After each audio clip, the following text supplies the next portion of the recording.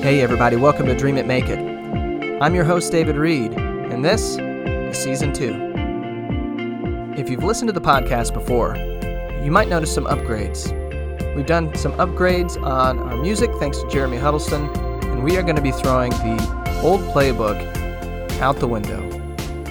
Last season I said that a podcast should be kind of like a dinner table.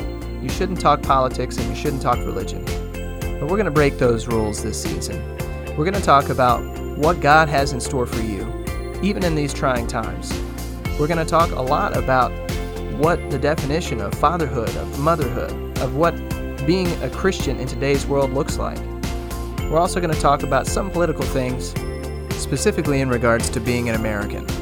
So if you're interested in having a real conversation about what God has in store for you and what has happened to this country, we are so glad to have you.